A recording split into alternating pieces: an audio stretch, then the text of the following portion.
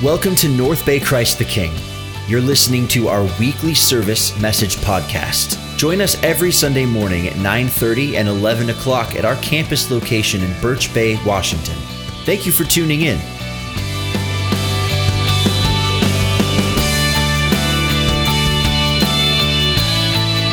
And he'll be back next Sunday. But today, I get to stand in for him and talk to you about something that is of critical importance.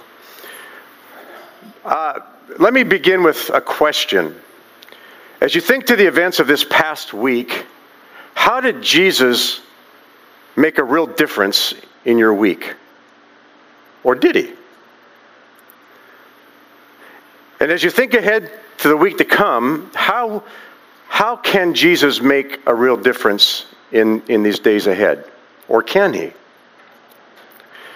The last couple of times I've had the opportunity to speak, I've talked to you about hot faith, and I've talked to you about hungry faith. And today I want to talk to you about life-changing faith, subtitled, Really Experiencing Jesus.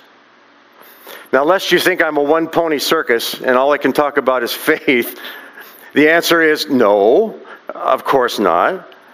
But I've really felt led by God to complete this as a trilogy on faith. And the answer is also yes, because you can't talk about Christianity without talking about faith. It's everything we're about. It's what we're about here this morning. And what we're going to talk about this morning is at the very core of that. It's at the root of that. It's at the heart of it all. Your experience with Jesus will depend on what you do with what you hear this morning. Now, faith, we understand, is foundational to everything that we are as believers in Christ and everything that we experience in relationship to God. Faith is why we established this church. Faith is something that moves us beyond a mechanical participation in a time like this, and beyond religion and beyond religious practices and beyond knowing about Christ to a place where we can really begin to experience Christ in every aspect of our everyday lives as we move toward an eternity with Him in heaven. God, help us experience more of you. Amen? So today I'm urging you to really listen, not so much to me, but listen to the Holy Spirit.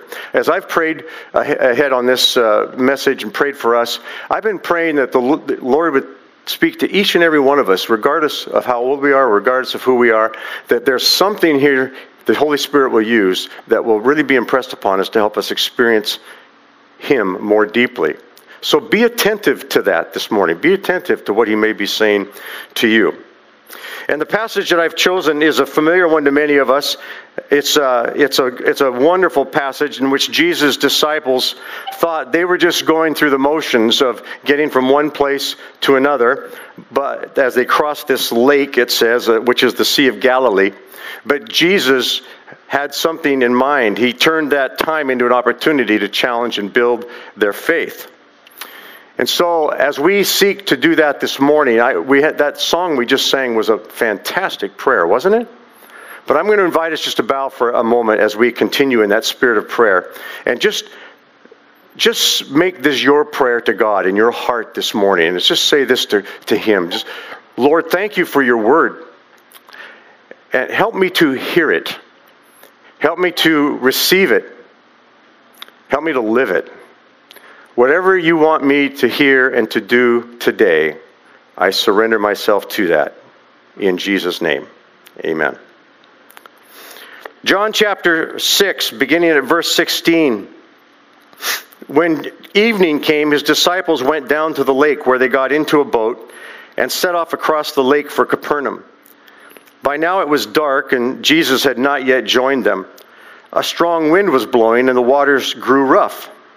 When they had rowed 3 or 3.5 miles, they saw Jesus approaching the boat, walking on the water, and they were terrified. But He said to them, "It is I, don't be afraid." Then they were willing to take Him into the boat, and immediately the boat reached the shore where they were heading. And by the way, if you want to take notes, there should be an outline in your bulletin today. because I want to talk about several life-changing lessons from this passage, some of which I take from the context here, but some of which I take from the lives of the disciples, and all of them are important for us. But let's begin with the context. It's largely centers in a time of a storm. Now, it seems a little funny to talk about a storm in August in Birch Bay, but we have them. We have them. And one of the reasons that we love living here in this part of the world is the moderate climate, right? We don't have the extremities that they have in many other places, even at this time of year. We love that about this part of the world.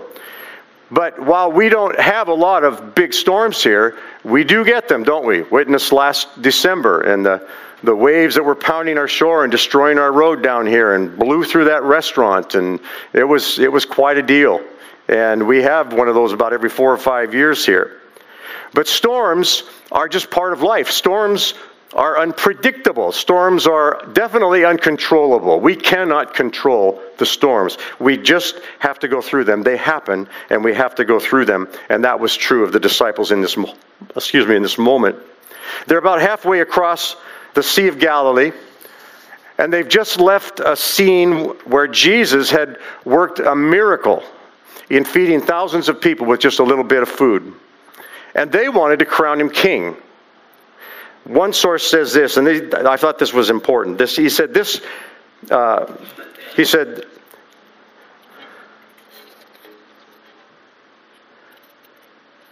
I lost something. Something didn't print off for me. That's okay. The idea being here, what he was stating was that Christ had a lesson for them to learn, because they needed to realize that their concept of him wasn't to be shaped by the crowds that they'd just been part of. Do you realize that one of the reasons that a lot of people reject Christ or resist Christ is the understanding or the impressions they've gotten from others who don't really know Christ, or who give a distorted idea of what the kingdom of God is about, or what knowing Christ is like, or knowing Christ, what that means, or what it involves. And they think if that's what Christianity is about, it's not for me.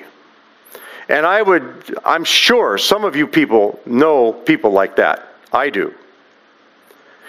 And even in the church, we can let our thinking sometimes be shaped by others, such as when we allow the media or the norms in our society, or the idea of truth that's based on popular opinion, guide our thinking rather than the Word of God and the Holy Spirit. The church in our society is facing constant criticism for teaching certain moral lifestyles as right or wrong, and basing what's right on what's righteous. And all we have to do is look at examples in the news, such as the bill that's being entertained in California that would make it illegal for churches to say anything that would disagree with the homosexual lifestyle. Or we can even let the opinions of others who are in the church influence us more than our own understanding of God's Word or our convictions by the Holy Spirit.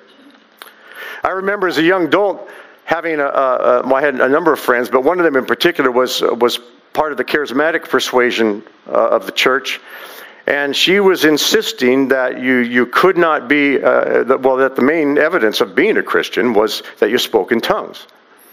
Now, I didn't really believe that, but I wanted all that God had for me, so I prayed with her. I said, Lord, if you want me to have that, then give me another language. Give me a language in tongues. And I prayed, and nothing happened, and it never happened.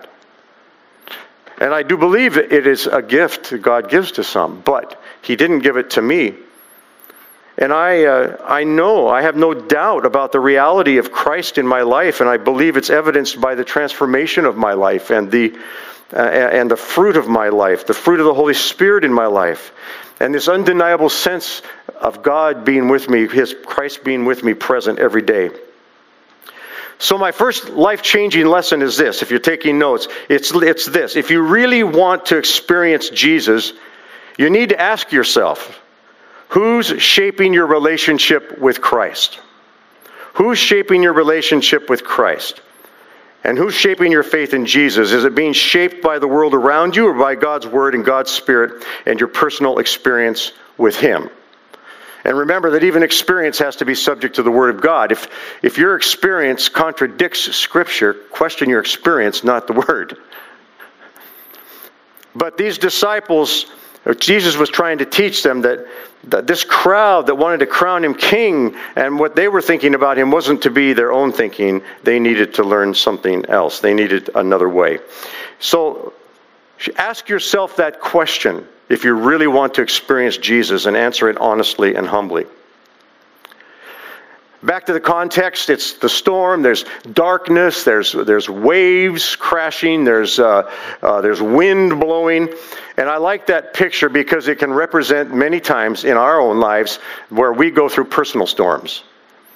We all have them, stormy situations in our lives or our work or our families. It might be in relationships, it might be in our health or our finances. It might be from a significant loss in our life or a significant change in our life. It could be a variety of things, but something that happens that sends us into a bit of a tailspin or an emotional struggle or a personal trial. And for the disciples who were caught up in the storm, all they could do was just keep rowing and keep rowing and keep going. And thank the Lord they did. But sometimes that's all we can do in the midst of those storms. You will have storms in your life. There'll be seasons, some of them short, some of them longer, when you will have those times of challenge. And you're just going to have them because you live in a world that's full of conflict and struggle and sin. But some of those times are going to come, and maybe you're in one of those right now. Sometimes a solution comes quickly. Sometimes it doesn't. Sometimes it doesn't come at all, or at least like we think it will. But don't be surprised at the storms.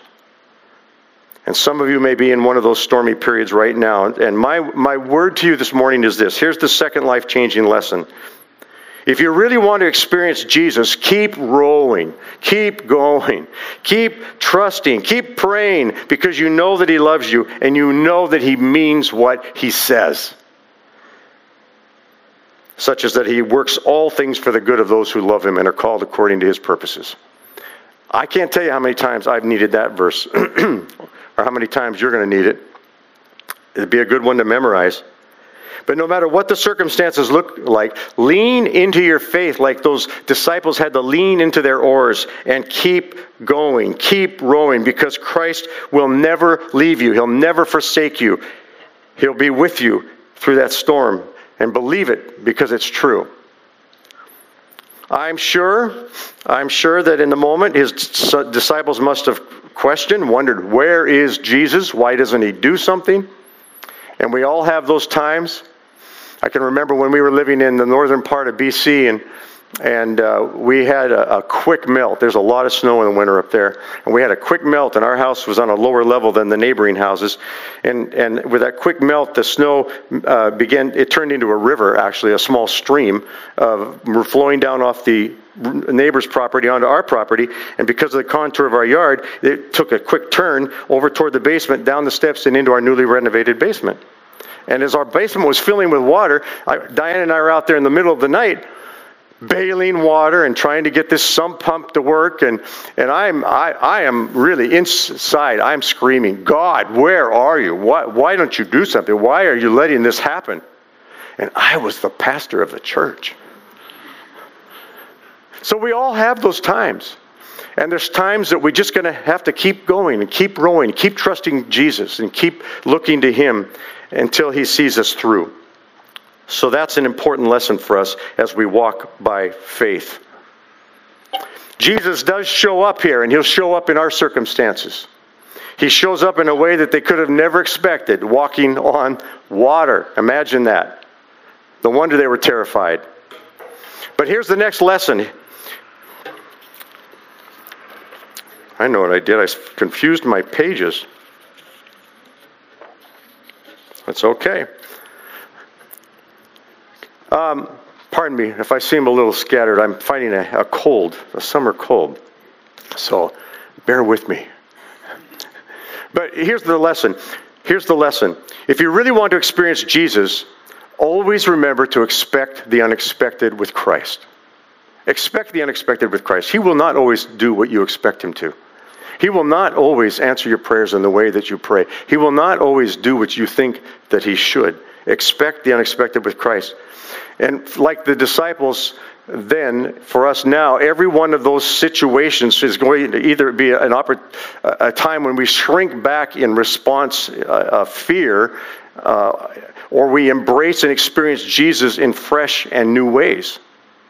If we don't do that, we'll miss what God has for us to experience, including his power and his miracles. But if we don't, we'll fail to miss out on that, and we may survive the experience, but we may miss God's purposes that he had in mind for us. I think one of the great things about knowing Jesus is knowing that even though you don't know what's going to happen in any given day, you don't know what's going to happen tomorrow or Tuesday or Wednesday or any day that's ahead. You don't know, but he does. Even though you don't have everything that's needed to deal with it, he does. Even though you don't know how to get through it or make sense of it, he does. He wasn't surprised by the storm. He had a plan in mind. He had a bigger picture than just surviving the waves. And it'll be the same for you. He'll have the same in mind for you. Jesus cares about every circumstance in your life. And he will work in every circumstance in your life. But expect the unexpected with Christ. That's an important lesson of faith. Now, the opportunity here and at other times was for the disciples to experience and know Jesus in a deeper way, but it depended on how they responded. And this was certainly true in the experience with the crowds that they had just left. The crowds had experienced miracles by Jesus, but they couldn't see beyond those miracles to see Jesus for who he really was. Most of the time when Jesus worked miracles, what people wanted was more miracles. But what he wanted to accomplish in this time was for his disciples to want more of him and experience more of him. And so while Jesus is dismissing the crowds, he tells his disciples, get in the boat, launch out, I'll meet you on the other shore, knowing full well what was going to happen before they got there.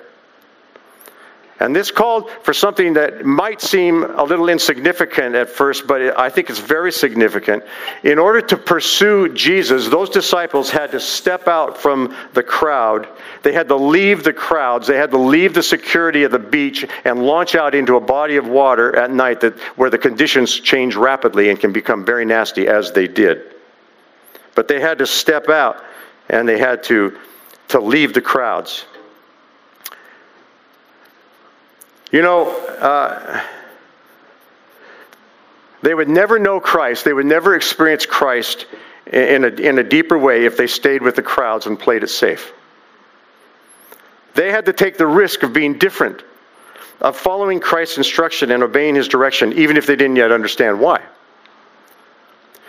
Friends, your experience with Jesus will be dynamic and real and personal, and whether it will be that, or whether this kingdom life and this supernatural life that God has for us and the Bible talks about will always be what somebody else experiences, but never you, will depend on your response to this next life-changing lesson, and here it is.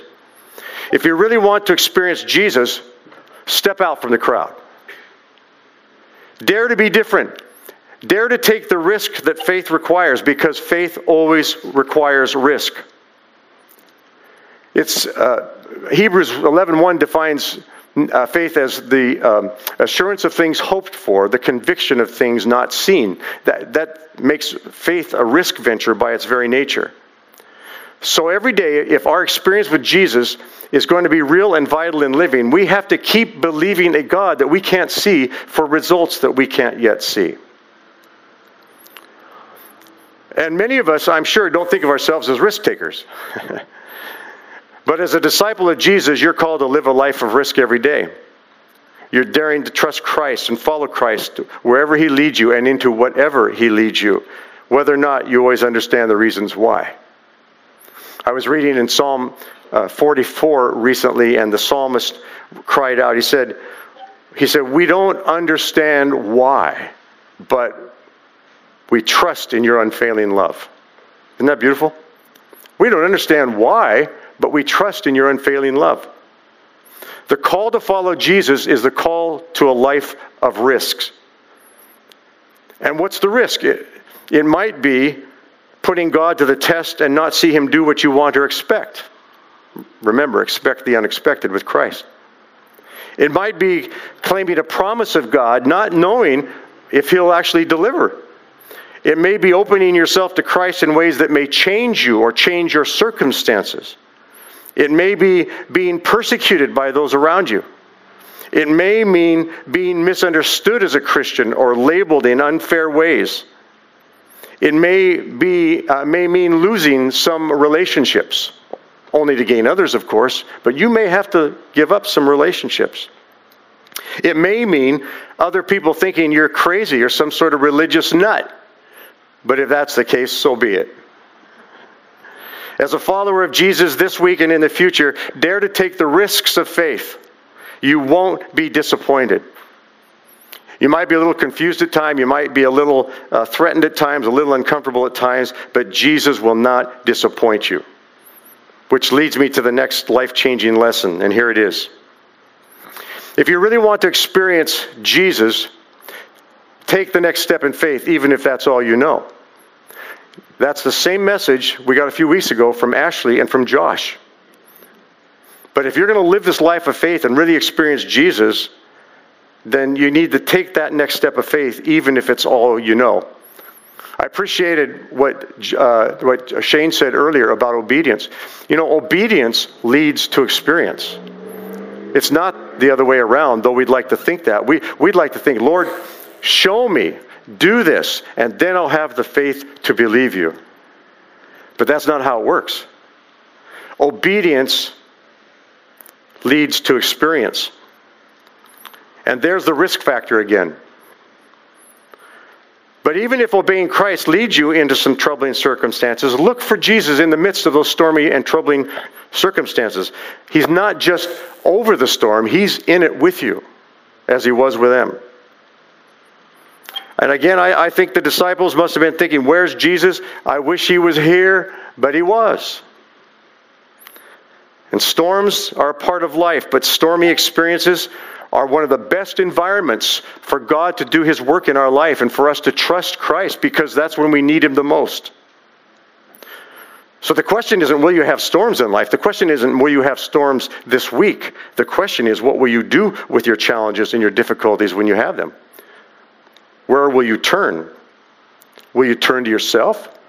Will you turn to another? Will you turn to a narcotic? Will you turn to a bottle? Will you turn to despair? Or will you turn to Jesus and to his promises and his love and his faithfulness toward you? When you face a storm or a challenge, you know, God may speak a word into your spirit, and he does that.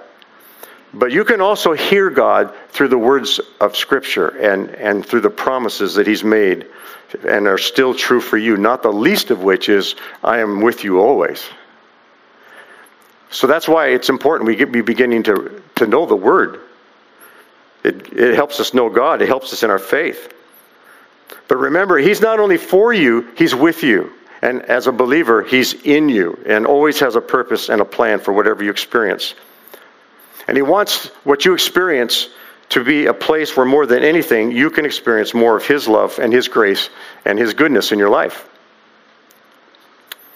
Here's the next lesson. If you really want to experience Jesus, look for and pray for miracles. There's nothing natural about Jesus. He is supernatural, and so is his life. Don't make miracles the goal, but let them make you more in love with Jesus. I wish we could take time right now and just take the time to share some of the miracles that have happened in your lives, because I know that there have been miracles that have happened in many of your lives. But we don't have time for that this morning. But in this passage, I see at least 3 miracles that happen.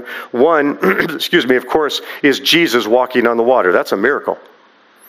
Another, in the Matthew 14 version of this passage, Peter says, Lord, if it's really you, tell me to step out in the water. And he says, come. And Peter steps out in the water, and he begins to walk on the water until he takes his eyes off Jesus and puts them on the waves. The third miracle is it said, as soon as Jesus was in the boat, they were immediately at the place where they were going. A little bit of Star Trek transportation there, but they were immediately where they were going. All of those were miracles. It's a supernatural life Jesus calls us to. The life of a follower of Jesus is a life that is supernatural and miraculous by nature. To be transformed by Christ and a follower of Christ who is experiencing Jesus every day is to live supernaturally in Jesus, for Jesus, asking Jesus to do what only Jesus can do. Amen? My understanding from the scriptures is that a miracle, a real miracle, is something that only God can do. We often say about something, wow, that was a miracle. Maybe. Or maybe it was just a natural law at work, or maybe it was a result of something human. But was it really something that only God could do? Because that's a real miracle. And we live in a day when many people deny the reality of miracles. Diane and I are reading a book currently by Lee Strobel called The Case for Miracles. Now, he himself came out of the background of being an atheist and a skeptic. And he's interviewing person after person after person who's experienced documentable, provable miracles. But he also interviewed early in the book a skeptic of what he used to be, a skeptic who began with the presupposition in his life, who began with the belief that miracles don't happen. Miracles don't happen. And then built everything else out from there. But we begin from a different base, don't we? We believe in a God of miracles. We live in a society that often denies the reality, of miracles. And maybe sometimes we've asked God for a miracle and it hasn't happened. I don't know the reason why. Maybe God had a better plan. Maybe we had enough faith to ask for the miracle, but not enough to really believe He would do it. Or whatever. Part of the problem can also be our view of miracles as something unusual or epic. Like we think of a miracle having to be something like the parting of the Red Sea or the feeding of thousands of people with a little bit of food. When God often does things every day that only God can do, and those are miracles. And sometimes I think, if I could use a little coastal illustration here, sometimes I think we look for a whale when what God is doing at the moment looks more like a salmon. Is that a good coastal illustration? I think we can miss experiencing Jesus' miracle-working power and His love because we fail to realize that He wants us to seek Him in the small things as well as in the large and epic things as well. And we as a church, and as well as we as individuals, we need some miracles, don't we? We're trusting God for some miracles in this building program. We need some financial miracles. We need some other miracles. Some of us have a serious health need. Some of us know people who need to know Jesus and want nothing to do with Jesus, and that's going to take a miracle. Some of us have needs related to our kids. There's just a wide variety of things we could name where we need miracles. But don't expect miracles if we're not living a life consistent with faith in Jesus. You can't expect a financial miracle if you're not being a good steward of what God has given you.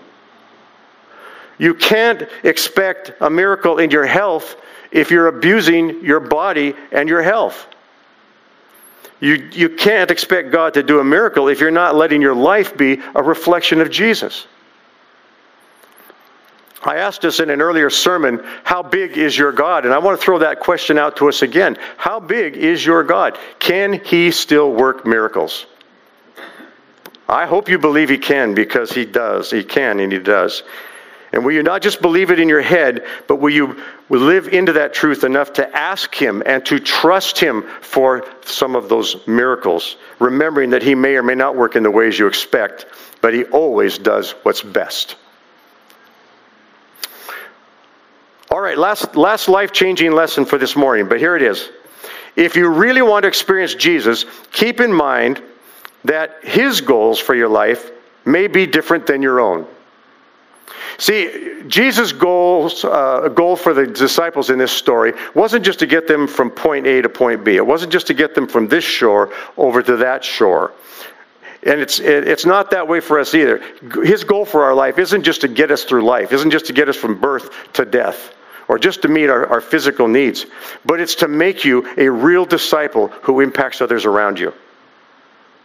He wants to make all the difference in you and use you to make a difference in this world. Believe it. And what Jesus was doing with his disciples was making them godly men. He was making them fishers of men, men who could lead others and who could influence others in eternal ways. And friend, whatever season you're in right now, whatever season of life, whatever season of experience, whatever describes your life right now, especially if it involves a personal storm, he's doing the same thing in you.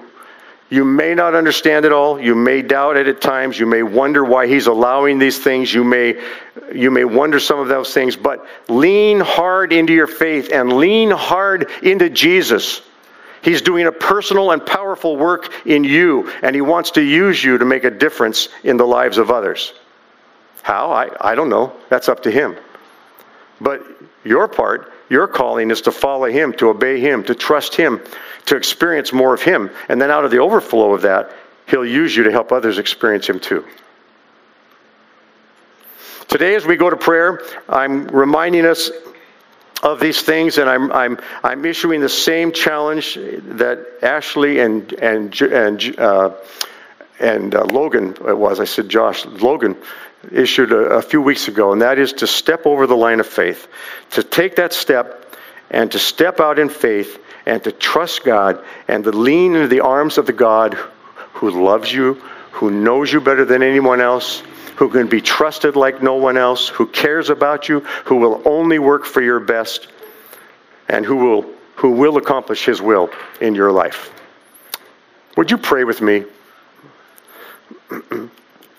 Lord, we all need these lessons, and we all need to learn these important things in our life, and that's for me too. And so continue to teach us by your Holy Spirit. Continue to help us to follow you and to really desire more of you and to trust you to lead us deeper into our experience with you.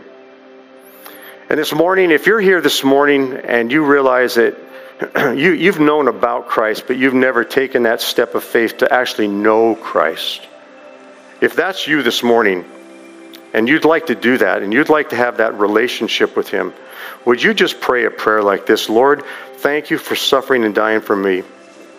Thank you for paying the price for my sin. Forgive me. Come into my life. Live in me by your Holy Spirit. And help me to live for you all the days of my life. I give myself to you.